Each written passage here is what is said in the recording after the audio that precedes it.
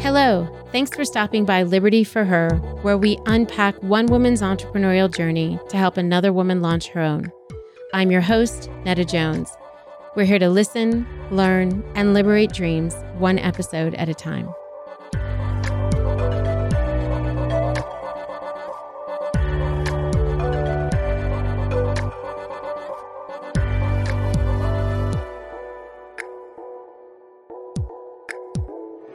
Hello, Liberty listeners, and welcome to another episode of Liberty Sessions. I am so excited for today's guest. I think I start every session saying I'm so excited, and it's because we're bringing you guys some really amazing women. So this is by no means an exception. Lakeithia is going to raise the game for us today. Welcome, Lakeithia Nicole of For Us, the agency. How are you, Lakeithia?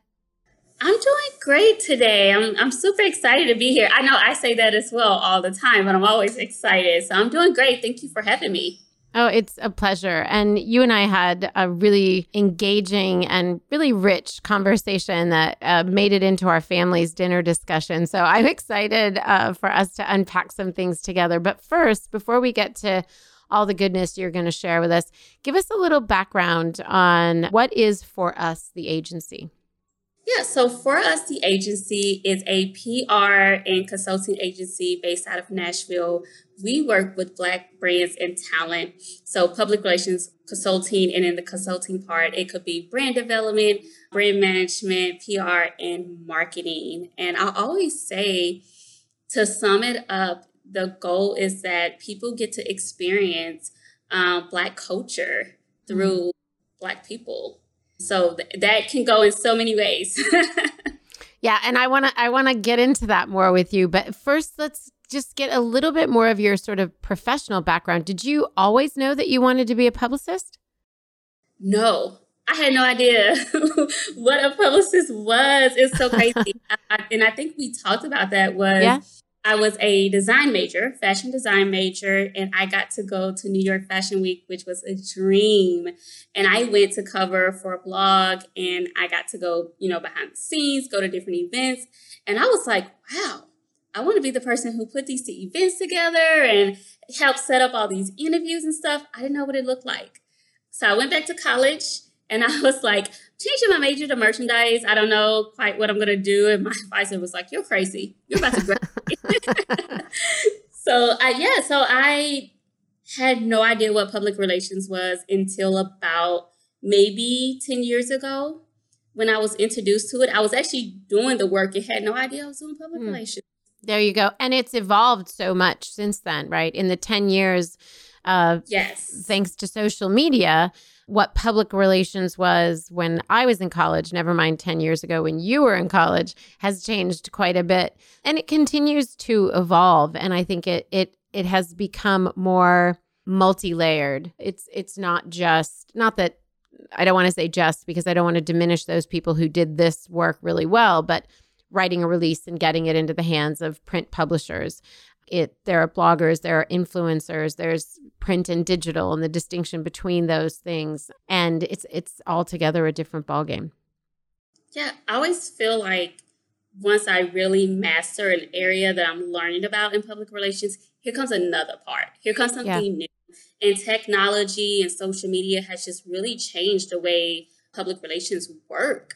I was researching about a year ago about public relations and some of the agencies that were closing. And it was just the whole pivoting thing of like, no longer am I just a person who's handling press for you, but I'm doing social media, am helping with sales, I am doing the branding, and it's just become more multifaceted. Yeah, I feel like you need a new moniker of like communications director. It's like you're managing all that out-facing part of a brand. It's a lot. The current audience that you're serving, as you mentioned earlier, is focused on Black-owned brands. Was that always the case when you first started? No, when I first started, I was working with any brand that needed someone to do some work. Yeah, which is how we all start, if we're honest. Yeah, yeah. Yes. I was pretty much, working with, different brands, different races. So it wasn't just Black. The reason why I did decide to kind of focus more is because we had the less resources, we had the less network to push forward. And I really wanted to see, it was kind of a heartbreaking thing that I kind of got into it. I was like, I wanted to see us do more. And as I was working with different fashion weeks, and it just seemed to be like every time a Black brand was to come to present to try to get into the fashion weeks, they didn't have much stuff. They didn't have a bunch of samples. They didn't have the resources to put on big extravagant shows. Yeah. And really wasn't a lot of organizations, especially a lot of organizations now is out, but it wasn't a lot of organizations working to make sure that the Black community and talent from there was getting the resources and getting the skills and network that they needed.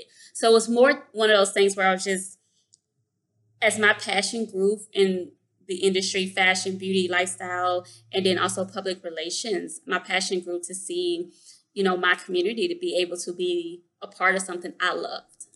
I love that. And this was long before COVID. I just want to mention to everybody that this was not this was not, I say COVID, that's not fair. This was long before 2020 and the recent more racial uprising reckoning that I think has come to us this year in a way that we can't ignore. I hope. So, this series, this particular season is about pivoting. And one of the reasons I wanted to have this conversation with you, even though you didn't pivot in that way this year, it's because a lot of your work, a lot of the brands that you represent and work with are having to go through that pivoting process, or the information that you have and hold for so many brands who are trying to figure out how to pivot, not because the pandemic did damage to their business, like the lack of, the shutdown did damage to their business, although many people have been impacted by that. But because this year of sort of, I hope we can call it racial awakening, has brought to many brands' attention this deep need for something beyond the well-meaning, but the initial excitement that was brought to us, via Instagram, that some of these people are trying to make deep and meaningful changes. And so I wanted, as we go into the new year, I wanted our listeners to hear from you because you have such a fascinating, to me, perspective. I made some assumptions. And when we had our phone call, I was like, oh, Lakithia, I hadn't thought about that. And I want people to hear that. But I also just want them to know that this is part of this pivot series because I'm hoping they learn from you for their own internal pivots. Was there something that for you, 2020, either elevated or caused you to rethink your own offering as a business? Yeah. Oh my gosh. It actually was a lot. And I think just being a Black-owned brand, people think with everything that happened, it was like, oh, that's one thing people kept saying to me was like, you're in a good position. When it comes to press, you're in a good position when it comes to the influencers you work with. But we were never in a good position. I can give you so many examples of how things were still handled wrong. But with us, one of the things we had to do was, the biggest pivoting was how we reached our audience. And I think that was for, a lot of brands. The way we reached our audience, we had so many brands that we were working with that was, had launches about to happen, that had opportunities that they've never had. I had a client who was just getting her products at the airport, Nashville, biggest airport, and all of that left in a month. Those opportunities were gone in a month. And you're talking about a disproportionate group of people who already don't have the funds to say, oh, I'll just figure out what to do. It was a very kind of like a rush moment of like, we have to pivot and we have to pivot now because our business has to stay afloat. I don't have anything. Lakithia, just for clarity, because I don't want to conflate these two things. Those pivots were a result of the economic change and the economic shift. Okay. They weren't pivoting because they were a Black-owned brand, but your point is there was less available to them economically to survive that kind of a lapse in sales or whatever. Okay. Yeah, Black-owned brands were hit hard. They were hit hard, and they don't have the investors, the stockholders, the resources, the family generational wealth to just, figure it out later. Sure. What did you do to help navigate that as a publicist when somebody's working, and I'm going to call you as a director of communications, like for all the reasons we just said, because when somebody's dealing with that sort of dire need, oftentimes, at least when I was back in the day, when I was in that sort of marketing PR space, we were the first to go. We were the first to fall off the payroll. How did you navigate? They need you more than ever in a time like that, so their brand can make it through this time, even if their bottom line can't. And yet, how can they? And you're, tangled in all that is your real intimate knowledge of how hard it is for these brands. How did you navigate that? So we did have a couple clients who came and was like, I don't think we'll be able to afford to pay you next month. One of the things I've been lucky is that I have a full-time job doing public relations for a government company. So I had that cushion that it was more so instead of being like, okay, sorry, can't pay my invoice, just having the heart to know that we've all put so much into these brands that I was able to be like, you know what, we'll talk about pay later. Let's sit down, let's do a plan. I feel like I've been doing like 30-day plans for the last 6 months because after COVID, there was like other stuff kept happening. Yeah. And we kept pivot. So we were just taking plans and making smaller goals to reach and focus on how we can get as much press coverage. But then also where's our audience? How are they feeling right now? Are they overwhelmed? Did they get hit by COVID? Would that affect their buying power? We was really paying attention to a lot of that. And there again, more than just a publicist, right? Yes. When you think of people who are, well, first of all, the kind of clients you serve right now, aside from being Black-owned, is there any through line that they have? Are they all in fashion? Are they all in, lifestyle? Wow. So range. Yeah. Okay. So we have fashion. We just finished in the middle of COVID. Actually, was one of our success stories. We had a restaurant that had a hard time the last few years, and then they decided to come back during COVID. And I was like, "Oh, this is daring, but it's been a hit." We really focused on that whole like, come and get your takeout, come and get your family weekend meal, and we put a spin on that, and it has just soared. Yes, soared. That's awesome. We have a dog brand. She makes homemade dog treats, organic, all natural. So we have that. And then we also have a couple activists that we work with as well. Okay. So it is quite a range. Is there anything that you're looking for when you're kind of reaching out to clients, or is there a type of client you wouldn't take? Over the years, our community can be a little tough, especially with teaching them about the importance of marketing and public relations and how much money can go into it and how much work has to go into it. And it can be a little hard. So I've gotten a little stricter with my clients and the people who are you all in? Mm-hmm. Having an issue when I first started with people who was just like, oh, it's not working, I'm done. And you're like, what? Right. Because it's a long game. It's a long game. Yeah. So I've like redone like the questions that I send, and it's like, hey, what is that one thing that will break you? Wow. To know that. What is that one thing that'll break you? What is that one thing that'll make you be like, I don't want to do this anymore. I don't want to. So it teaches me who's in it because they found a hobby that they think they may love, or because they found something that they feel they have a purpose in, a passion in, and they want to make a difference. So I'm pretty open. I'm a creative. Like I tell people that I'm a creative before I'm a publicist. You bring me a good project, I can't say no. Yeah. Well, I can't say no. I love that you qualify people by asking them that. What would break this? What would break you? You know, this relationship. What is the thing that you're really going toward? Do you need to do this? Is this part of kind of who you are? And I think often people who are taking on clients need to really qualify who they're taking on. In the early years, we say yes to everybody, right?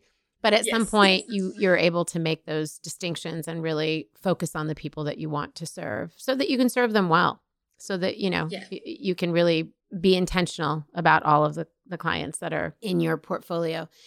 Did you always know you wanted to be an entrepreneur? And you revealed earlier a second ago that you have a full-time job. I don't want to call this a side hustle for you because we know how much work goes into it, but did you know that you wanted to be an entrepreneur? And so you thought, okay, even though I have a full-time gig, I'm going to start this as well? Well, it's so funny. I am taking an women entrepreneurship class with eCornell and Bank of America. And that was the question about like your childhood and being an entrepreneur. And growing up, I had no idea what it meant to like start a business, be an entrepreneur. We didn't. In my community, you work. You know, you make $40,000 a year and you work.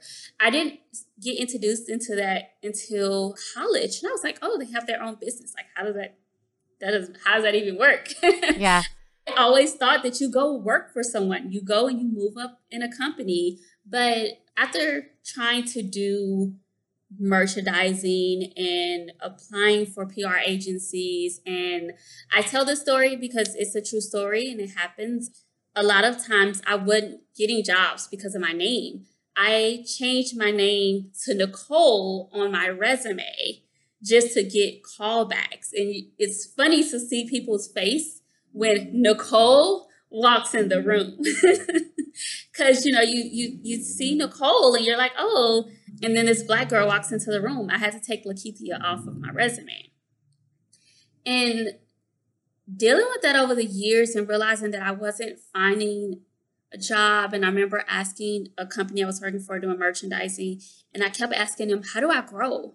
How do I grow into the corporate where I'm like helping putting together the commercials that you see on TV and fashion and stuff? And I would never get a good answer.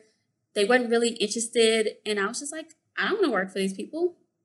So I just set out and somebody would ask me to do something and I said yes. I said yes to booking talent, to planning fashion shows, to styling people. I was writing sales copies and oh my gosh, I did a little bit of everything. Yeah. I knew that I wanted to be on my own because that's where I felt safe. I didn't have to be someone else. I didn't have to get questioned about my hair or my name. And also it was starting to bother me being called Nicole at work. It was. It should. Wow. Your name is Lakithia. It sure is. That's heartbreaking to hear. What's even more heartbreaking is I don't think yours is the only story like that. And we've heard many of them. I was listening to, I'm not going to say her name because I think I'm not going to get it right, but someone else who was on another person's podcast, and she talked also about changing her name because she didn't feel like she was getting looked at for jobs. Same story. And I thought, oh, that's horrible. And then I'm hearing you say it again. And that's part of why we're having this conversation right now. So thank you for telling your story, sharing your truth. I think it's important. In learning that there was such a thing as entrepreneurship, in learning that you did feel safe or safer creating your own future, I don't think that's unique to you. I think a lot of women actually have become entrepreneurs because of that. You know, they left whatever their job was. Maybe they paused to have kids and then they go back and they're like, I've missed so much. I think I'll just start my own little thing on the side because that's where I can feel in control. And then sometimes entrepreneurship is not for them. And sometimes they realize, man, I can do it. I actually really like this. And it sounds like that's part of what happened to you. Like, I can do it. I can do this. And people need me. People need the service that I have to provide. Can you imagine yourself working full time for yourself? Yes. And that's something, it's so crazy. My boss is amazing woman.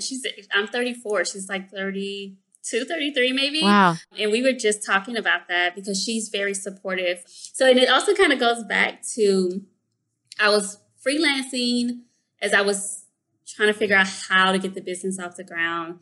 And I start teaching for this program that I work for. Yeah. And I love it. I love lifelong learning. And it's more so about the communities that it serves, which is the underserving minorities. And then also, I mean, it serves all of Nashville. But when they brought me in, that's what they were looking for. Someone in PR communications to help them get to those other communities that they weren't reaching. And I was like, that's perfect for me because I don't know how to say no. I'm learning that.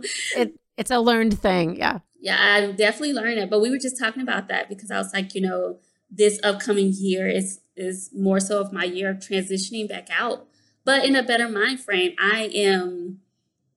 I've learned so much about myself in business and how to operate business better. And I've had some things that didn't work out, but I keep going and I feel like I'm ready now to be back out full time. So yeah. I'm excited for what that looks like. I'm ready. I'm excited to see what that is for you too. And I'm ready to watch it unfold. And I think, the fact that you said there are some things that didn't work out, well, welcome to running your own business. I mean, there will be lots more that don't work out. And that's part of how you learn. And that's part of how we distinguish what we want to do from what we don't want to do. And, how much time do you have? I'll tell you every misstep I made and everything that I screwed up and everything that I've learned from. It's actually one of the most exciting things about being an entrepreneur is that there is the ability to make the permission to make those mistakes. It's going to happen.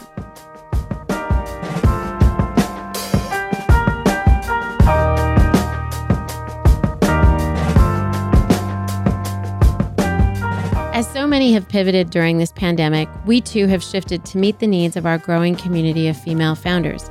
We want to use this podcast conversation as a starting point for deeper dialogue and to connect you to the resources, tools, and tips shared within these interviews. Please join us on the Liberty Network to connect, collaborate, and keep talking. And a few other perks in the Liberty Network: join our monthly virtual Mentor Monday meetups, create and share your profile with the whole community, and access a brain trust of entrepreneurial women, all for free. To join the conversation, head to libertyforher.com.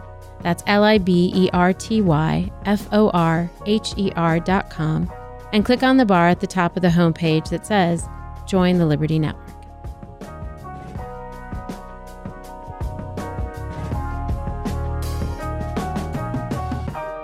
So let's pick your brain a little bit because we've got you here and I want to take advantage of all the goodness that you've got to share on all things communications. But really specifically, I want to dig deep into what you've brought up relative to the Black-owned brands that you're working with. So the pandemic and this racial reckoning has been difficult, to say the least. And you've mentioned how your clients have navigated the storm. What is the thing that going into 2021 you are even more aware of as a result of 2020? Oof. Wow. That is a really good question. I think one of the biggest things is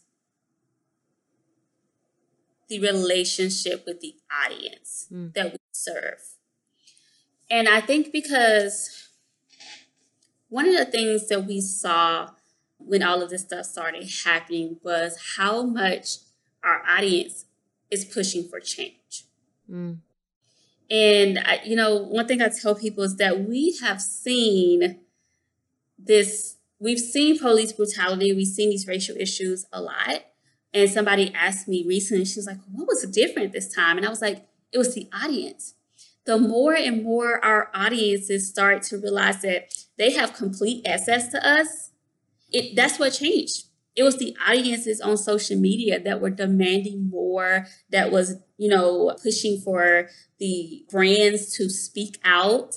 And I think our relationship with our audience directly, even with me, I feel like I'm a middleman, right? I'm the middleman between the audience and the press for our clients. But one of the things we've been teaching them is like, go directly to your audience, pay attention to what they care about, what they need.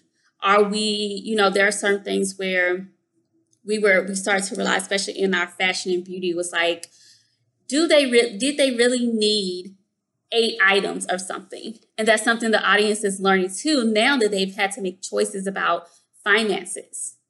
Like, am I overbuying? Do I really need all of this stuff from this brand?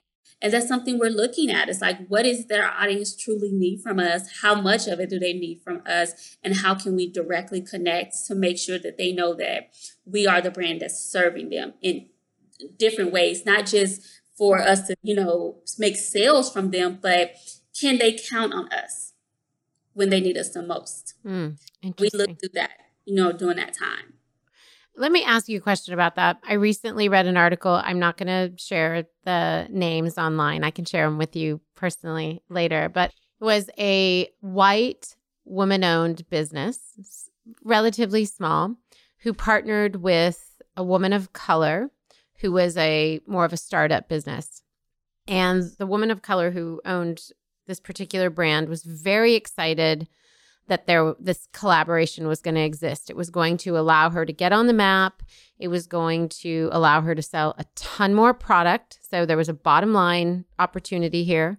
She respected the white woman as a business owner. I don't know how intimately she knew her, but she respected her, and they had sort of a long-running business relationship. And in the midst of their collaboration, something went wrong with the physical product that was created in the collaboration, and it had to get recalled. And then part of the backlash against the white woman was that she was using the woman of color's brand in a collaboration just to elevate herself. And so then the woman of color pulled out of that collaboration, and she talked about how difficult that was. She didn't actually confirm that she believed that's what the white woman was doing, but she did say it did cause her to pause and wonder if she was being taken advantage of, and that it was really hard. She said, the CEO part of me realizes I missed out on a lot of money and a lot of opportunity, and I need those collaborations and those opportunities to reach out to an audience. This is where what you were just talking about comes in, the access we give to the audience, and then their ability to really use their dollars to vote for what kind of brands they want to support. She said, I missed out on an opportunity to get in front of a lot of those brands. When you hear that story, I'm sure that's not an unfamiliar one. How do you respond to that? And how do you advise in your communications capacity coming alongside these businesses? How do you advise them to collaborate, to work with influencers, to put out a story for a blogger or a newspaper or a magazine that may be taking advantage, unbeknownst to them or outright, may be taking advantage of this time? I could be accused of that. Answer that, and then I'll follow up because I have another question. That is a very interesting one, because I feel like so many of us dealt with that during 2020, where we had, I had an influencer who has done work with a brand, and the brand never posts her or the other influencers. And the day everyone was posting their Black Lives Matter, they sent the brand photos from their photo shoot that they paid for. The brands, they don't like to pay Black influencers, sent them pictures back in April. They never posted the pictures. And then all of a sudden the pictures appeared. in like July as they're like, we care about Black lives. And it just feels so ungenuine, and it hurts. I think that's one of the biggest things, is that it does hurt. And I think one of the things I found through that process is really communicating with the people who want to collab with you and understanding what their purpose for it is. Because we did see a lot of people who just wanted to elevate their businesses and their brands and to look like, oh, I'm for Black Lives Matter. I haven't done this, so now I'm going to extend my, it's one of the things people from our community kept saying. It was like, it feels so performative. Yeah. That all of a sudden now you want to extend your platform. All of a sudden now you want to collaborate and make products together. All of a sudden now you want us in your photo shoots, and it feels very performative. And I think one of the biggest things we've had to do, and I've, encouraged clients, is to talk to people.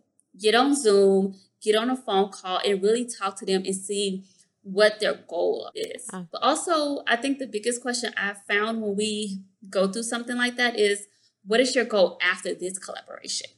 Is this collaboration just for the moment, to show that you're Black Lives Matter for the moment? But what are your plans afterwards? And I think when people present a more, diverse marketing and PR plan, I can tell that they're trying to really make a difference. Right. That's a great question. A great question for you to ask in your position, but I think for us to ask ourselves when we think of those. I don't want to call them opportunities. When we think of, wait a minute, they are opportunities for us to change how we've been doing business. They're not opportunities for social media or publicity to our brand. So I'll be honest here and say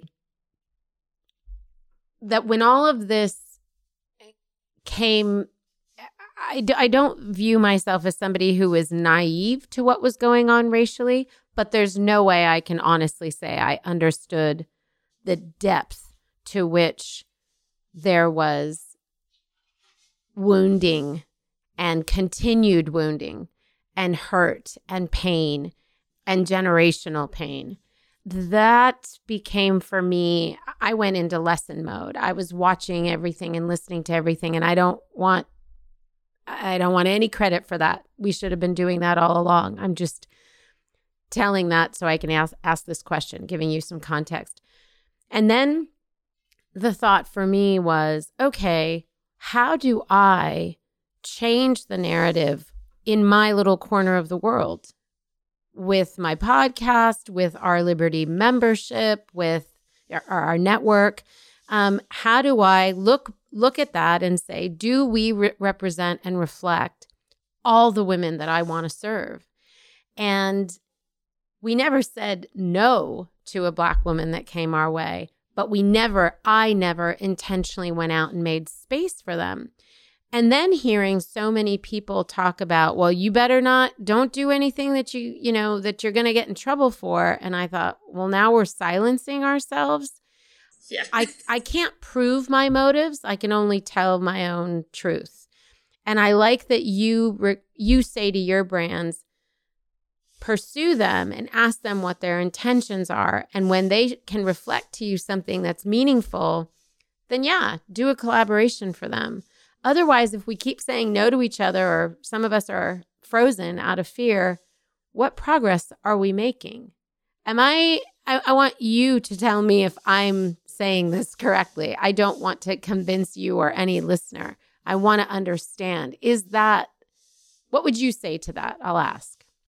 Yeah, I think that is exactly what I would say. I think what people forget is that I could not walk in your shoes and you can't walk in mine either. And even when there was something said about that generational hurt, I talked to my grandmother who's 83, and she talks about the things that she's seen and she's gone through that we're going through today. So it is that generational stuff of like, wow, this is 83 years old, and it's the same thing. So there is a lot of hurt, a lot of anger, but I think the best thing is communication, and we don't do enough of it because we spend so much time thinking we know it all. instead of communicating with each other, and also listening. I think listening is the best thing. It's like, listen to what I'm saying and where I'm coming from, and then we can help each other. I think one of the biggest things we found was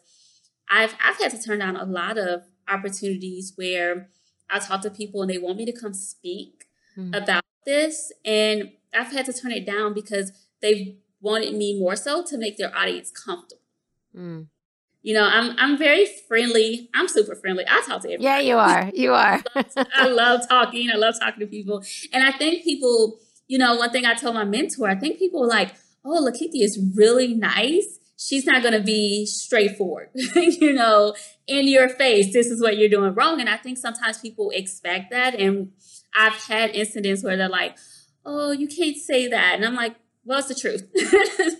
You want the truth? You want to listen? Or do we want to keep sugarcoating things and continue to be here year after year? So I think listening, and I think one of the things that you really said was making space. Making space is so important, because one thing that me and Priscilla spoke about was how white has always been when it comes to the standard of everything. Expert voices, in different industries, they've always been that. And a lot of times people don't make space for women, especially Black women, to come in and be an expert. A lot of times when we do get invited to speak, it's about hurt. But it's not about, I love that you talked about communications and stuff first. I love that you opened with that, because that is my field. And that's what I do every day versus being hurt every day. And I think that's, so important. It's like making space for women and Black women in these groups and in these networks to come in and feel comfortable enough to be who they are, their full self, and to be experts in their field. Is so important. So that making space, I absolutely love that. I want to, sorry to interrupt. I want to just shout out, you mentioned Priscilla, and Priscilla, for those listening, is Priscilla Vega, who has actually, she's actually spoken to our network, and she is a friend of mine and a fellow publicist of Lakithia's, and how Lakithia and I actually connected. So yeah, giving her a little shout out. I apologize. You were about to say something. No, no. One of the things too is just the making space, and also learning how to reach out. Who do I reach out to invite? And one of the topics I spoke about at National Design Week was that a lot of times we come into these spaces, and I actually used the example of, I went to a church. I used to be in a church 3 years ago, and I was meeting people in their late 20s, 30s, and 40s, and I was shocked to find that I was their first Black friend. And a lot of times... Where is this, in Nashville? It's in Nashville. Okay. And a lot of times in these groups, it's the same thing. You walk in these groups, and these people who barely hang... And I always tell people, look at your inner circle. Look at your inner circle. These people barely ever been around or been friends with people, not just Black people, but just people from different cultures and races. It's just, it's like, oh no, I'm going to stay here because this is who I'm comfortable with. I'll speak to you, say hi, and keep it going. So we have to learn how to do life with each other. Yeah. Once we learn how to do life with each other, we learn how to do business with each other. Amen. Oh, that's a good one. We'll hashtag that. We'll post that. We're going to be all over that one. So we talked a little bit about the pain of pivoting for a lot of the brands that you've worked with. We've talked about how the impact was economic for many. And then there was, people even saying to you, oh, you should be doing well right now. There's opportunity here. Was there any opportunity? I know you said there wasn't, but you were really addressing the economic thing. Was there any piece of you who said, well, can we take advantage of this? Or were you like, I'm out. I don't want to touch this. I'm going to let the dust settle. I was speaking with a couple of minority publicists, and people were talking about like, oh, you got to be really getting a lot of PR requests right now. And I was like, well, not really, because all the magazines did was add in their 100 list of Black brands and said, oh, we did enough. And you think about it, right? We all read magazines. I'm pretty sure you read magazines. I do. And after the first 5 slides, you're like, okay, I'm done. Who goes through all of those? And I just thought it was lazy. Sorry, I can be a little sometimes. It was lazy. And no, that's please be honest. Yeah. Yeah. A lot of the publications did. They just grouped 50 and 100 lists of Black owned brands. And even some of our local papers, you know, they've had their list of Black owned. And I'm like, where's the breaking? You remember, like, I grew up off of Vogue, and this is where they broke brands. You know, you get on there and you find the latest brands. They got to come in and do photo shoots with celebrities and the biggest stylists. And no, where's that? They did their list. They, you know, combined their lists, and that was pretty much it. People had posted their list on social media that said, hey, buy from these brands, and that was it. We had boutiques and stuff were saying that, like, go shop with this brand, and that was it. And we joke now that, like, oh, everyone's gone back to life. Everyone's gone back. So the opportunities weren't there. And I think one of the biggest things that I'm hoping my agency can jump in is even when you think about like what Target is doing, as far as like, oh, they're going to. Yeah, we're going to talk about that. Yeah. Yeah, I'm always excited about that one. But like they're going to, 15%, they're going to start doing. And I think Ulta said that as well.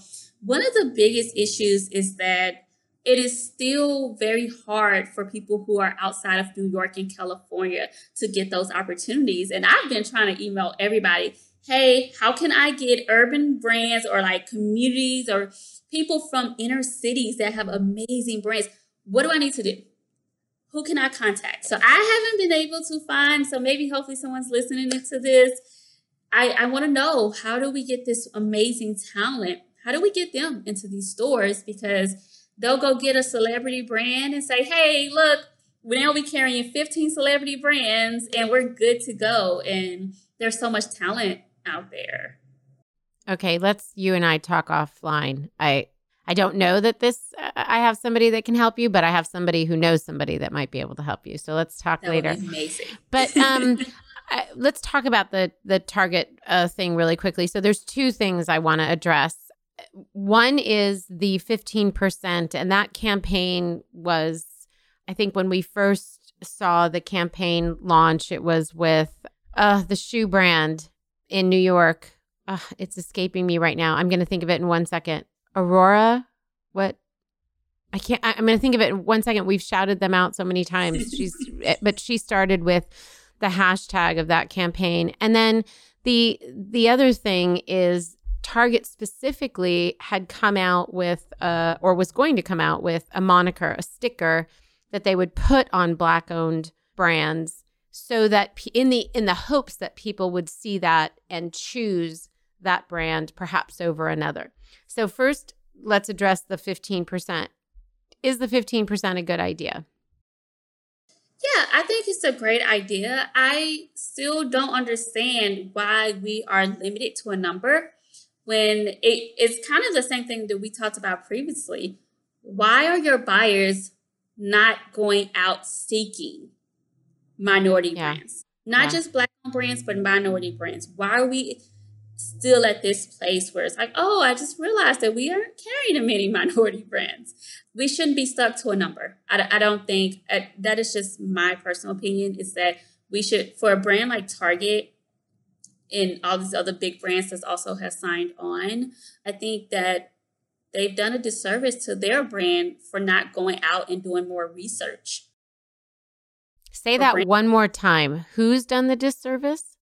Like Target. Oh, okay. Or any brands. Yeah, because I guess when I think about a person who's a buyer and stuff and they're going out, they're searching brands to bring in, I'm like, where are you searching? Because the brands that they are bringing to the forefront, you believe shouldn't be there, or not all of them should be there? I think there's room for everyone. I think Target big store. I think one of the things I love about like places like I noticed in like Green Hills in Nashville and Burks and stuff like that is where you'll go and you be like, this Burks is definitely for Green Hills people in Nashville, right? Because they have a style that you like, that is definitely Green Hills people. But then you go in other parts of town and you notice that the style and the products are different. And I think they have room for everyone to be there. I think that they should be having more meetings with minority brands, though. I think that minority brands should already be there. Okay, that's helpful. And just again, to be clear, the 15% pledge is 15% of shelf space be occupied by Black-owned brands. And Elizabeth, thank you. She just sent me in the chat. It's Aurora James was the founder of the brand. Brother Velis, I believe is how you say that. And it seems like a lot of people sort of jumped on that and felt like, that seems fair. That seems appropriate. That seems like an easy enough thing to do. Now, let me pivot. And I think you're right. I think calling people to task who are buyers to say, please do your homework and don't just get, okay, I've got the 15% that are Black owned and I can move on. There's more homework to be done, like they would do with any brand that lands on a shelf. And regional specificity is important too. To your point about, I don't know what Green Hills is all about, but it sounds like it's a more distinct population that when you go to that store, it matches the demographics and the psychographics of the people that are around them. Now, when you and I chatted about the Target moniker, though, I thought like, this is a good thing. Like, and if I'm holding two brands in my hand and I'm choosing between them and one has the Black-owned sticker, then I get to vote with my dollar. This is awesome. And you said it's not awesome. So explain why you don't think it's a good idea. So one thing I thought about too was that it would have been awesome when everyone was doing this whole be like, oh, Black Lives Matter, let's support, like that like month or so. Great. Awesome.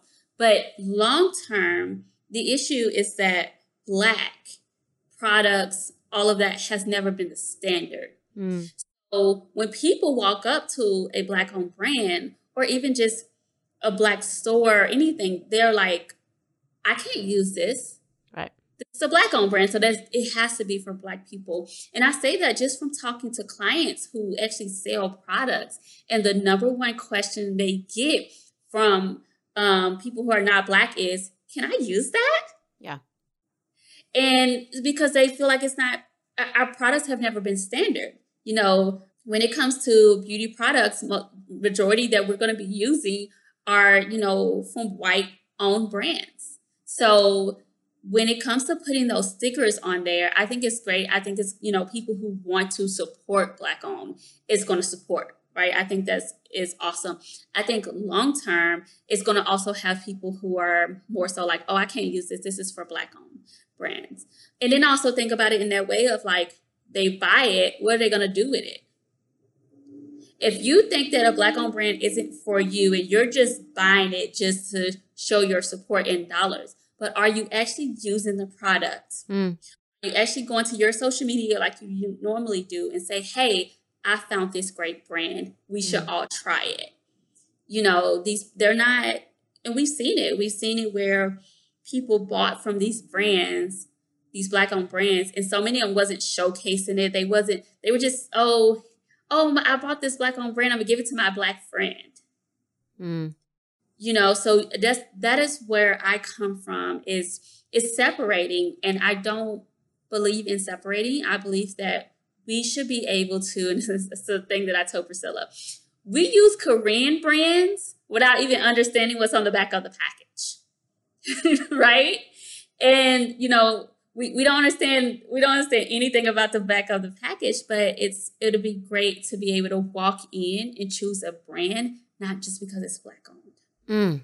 Because it's a good brand. And we have to start that conversation. We have to start making Black-owned brand be also the standard. Do you think it's okay, and I'm truly asking, I'm not leading, that we have the Black-owned sticker so that we can get some economic power in the hands of those businesses in the short term, but that's not the long game, that we have a different plan for the long game? I definitely think we need a different plan for the long game. I think if you're going to do it for the short term and economically, I think it's a wonderful thing. I've seen so many brands sell out of products that I'm so happy for. I've been watching it for the last few weeks through Black Friday and everything. I would love to see the bigger platforms like Target use their platforms to educate people. You know, so not just if you're going to put the sticker on there, great, but can we get some fun videos about the products, what's in it? I would love for people to be educated about how good it is, what's in it. Yeah. I think that could be a good short-term goal, but I think a long-term is kind of where we are now, where majority of the brands are like started off good and then people went on. Yeah. Yeah. I think it's an important distinction, and I'm glad thank you for talking about it again with me. I really wanted our audience to hear it because I think those are the sorts of things that we can miss. I also think that you just educated a lot of people who may not purchase some of those items thinking, oh, I did think that was for black skin or black hair or black whatever. I now will pay more close attention. And in fairness, there are those brands. I was living in Brooklyn back in the day when Lisa Price started her company, and that was for coarse hair. Now I have my hair is somewhere in the middle, and so I have Egyptian hair, and I got to work to blow dry it out. And I remember trying some of her products because that's what was available. But to your point, not all Black-owned brands are that, and we need to make sure that there's room for that as well. So I really appreciate your distinction. Okay. Is there any piece of advice that you'd love to leave with our audience about entrepreneurship or about this particular conversation we're having about how do we kind of pivot forward, if you will? How do we go into 2021 with a mind for all the things that you've said and really understanding what it means to be an ally in our actions, with our dollars? Any parting words you want to leave with us? Yeah, I think for the entrepreneur, oh my gosh, you know what? I will say to be curious. I always say I'm very curious about everything. And I think that is what helps us grow. That is what helps us find our purpose and be curious and be open to change. That's one of the biggest conversations I talk to people about, because you start in one area and you think, I have to stay here. And sometimes you start in a career or you start your entrepreneur journey and then you're like, ooh, I'm not quite sure, but I'm kind of interested. Stay curious. That's how you continue to grow and be open to change.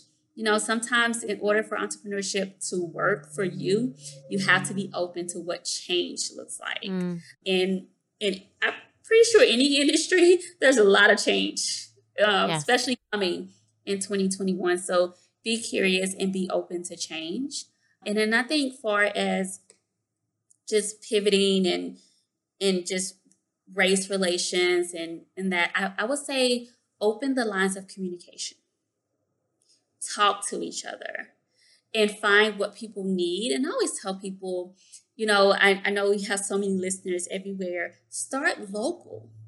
Look at your local, you know, businesses, no matter what business you're in. You can be a service provider, you can have a product, but look at your local groups and your local businesses and say, how can we connect with each other? How can we genuinely work to grow?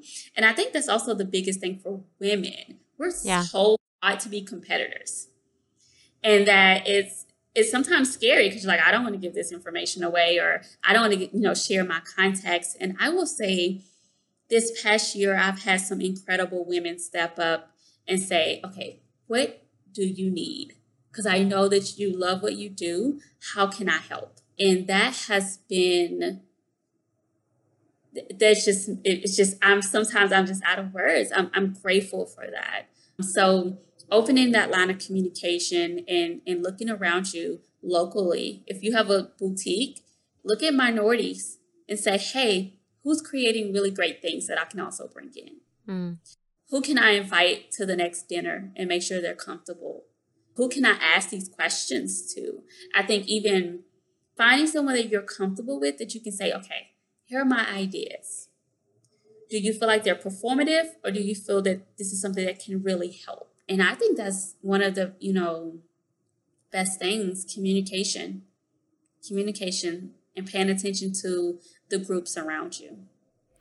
You, my dear, are in the right line of work. You are a master communicator. Thank you for opening up the lines of communication here and with our listener, and just bringing so much light to a subject that for many is complicated and layered and confusing. And I hope people will be invited. I know they will. They'll be invited to pay attention to the things you've said. But I'm not letting you off the hook yet. We've got our fast five. So I'm going to ask you 5 questions and just whatever comes to mind. Give me that answer. So what do you think the number one trait an entrepreneur should possess is? Oh, the number one trait, I will say not quitting. Not quitting. I like it. And you also said, you gave us 2 because you said curious up top, which I think is a good one too. Yes, I was going to say it again. I heard recently, it was a quote, I think, so I actually read it, but it was the number one difference between successful entrepreneurs and not successful entrepreneurs is they didn't quit. And I thought, that is true. That's a good one. So anyway. What is the number one app you use for business? Something you use on a regular basis? Slack. I've been getting into Slack. Okay. I'll call you for a lesson. And then what was the first task that you hired out when you finally had a little money that you could spend on your business? Graphic design. Yeah. That is a good one. Many people would say PR, so you should be keeping busy. And then this one is a new question we're asking. Do you prefer red vines or Twizzlers? Definitely Twizzlers. Oh my gosh. Okay. I still love you. And then we named our business Liberty. This podcast is Liberty because we wanted to share female founders' stories to liberate women to create their own stories. What does it mean to you? What does liberty mean to you? Liberty to me is freedom. It's just to be free without any rules, boundaries. It's literally to be free. It's a good answer and a great way to end our time together. Lakethia, thank you for being with us. I so appreciate it.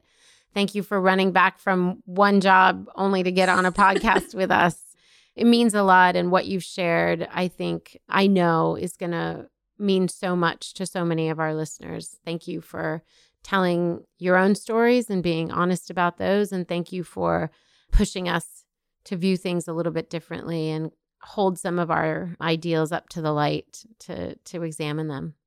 It means a lot. Thank you. Thank you so much for having me. This was amazing. I always love talking to people. Oh, you're good at it. You're really good at it. Thank you. I appreciate it. Liberty listeners, everything Lakethia shared and all of her handles and website will be at libertyforher.com. So head on over there to check it all out.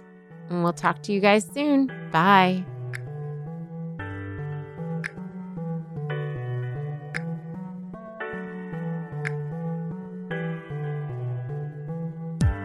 Liberty for Her is broadcast on all platforms: Apple Podcast, Spotify, Stitcher, Google Podcast, and more. If you like what you've heard, please subscribe, rate, and review Liberty for Her on Apple Podcast. It helps us to know if these episodes are inspiring and equipping your ventures. Liberty for Her is produced by Netta Jones and Elizabeth Joy Wyndham, and music by Jordan Flower.